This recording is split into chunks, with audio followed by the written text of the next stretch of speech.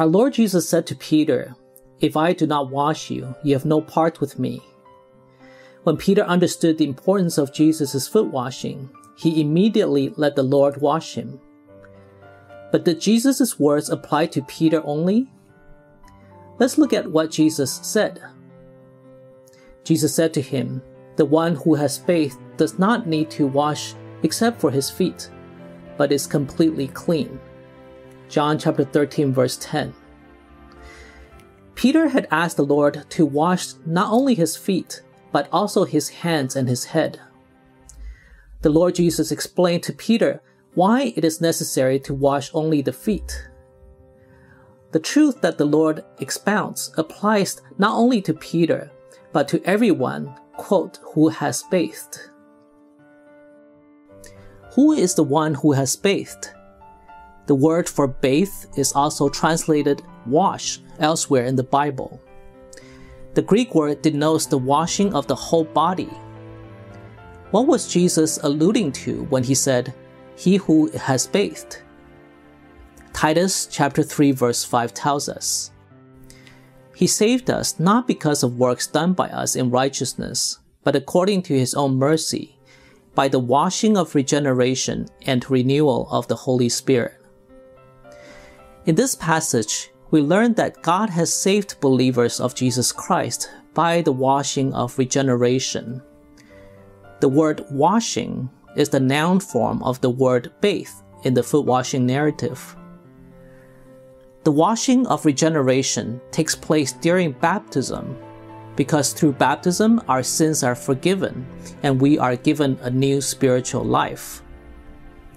Acts chapter 22 verse 16 confirms this teaching. "And now, why do you wait? Rise and be baptized and wash away your sins, calling on his name." The Greek word for wash away is a compound word that combines wash and away. The first part of this compound word is the same word as bathe in Jesus' words to Peter. The washing away of sins happens when a person is baptized into Christ. This is the spiritual washing that our Lord Jesus was alluding to. He was explaining to Peter that he who is washed through baptism only needs to wash his feet. That means foot washing applies to everyone who has been washed in baptism.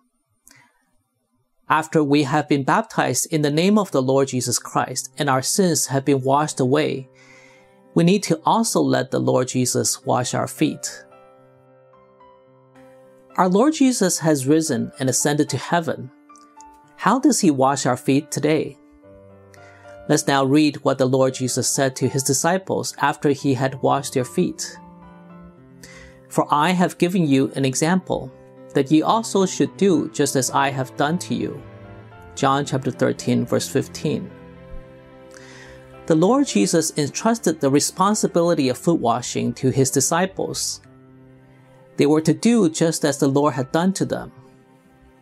Just as the Lord Jesus had washed their feet, they were to also wash the feet of other disciples.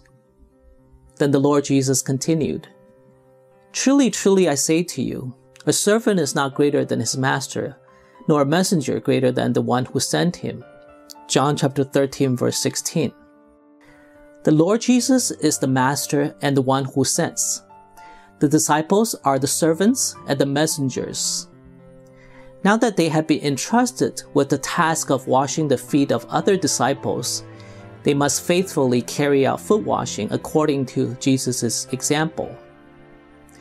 Today, the church obeys the Lord's command and performs the sacrament of foot washing on newly baptized members of the church. "Truly, truly, I say to you, whoever receives the one I sent receives me, and whoever receives me receives the one who sent me." John chapter 13 verse 20. Here Jesus was still speaking about foot washing. Our Lord Jesus declared that receiving the one whom he had commissioned is receiving Jesus as well as the Father who has sent the Lord Jesus. In terms of foot washing, whoever receives the washing of the one whom the Lord Jesus sent receives the washing of the Lord Himself. Today, the Lord Jesus has sent the church through the Holy Spirit. If we receive foot washing in the church that is established by the Holy Spirit, we are washed by our Lord Jesus. In so doing, we have a part with the Lord.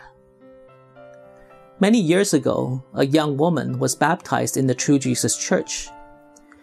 During the sacrament of foot washing, as the deaconess of the church was about to wash her feet, the woman saw a vision. In her vision, she saw the Lord Jesus instead of the deaconess washing her feet. This vision reminds us of the truth of the Bible.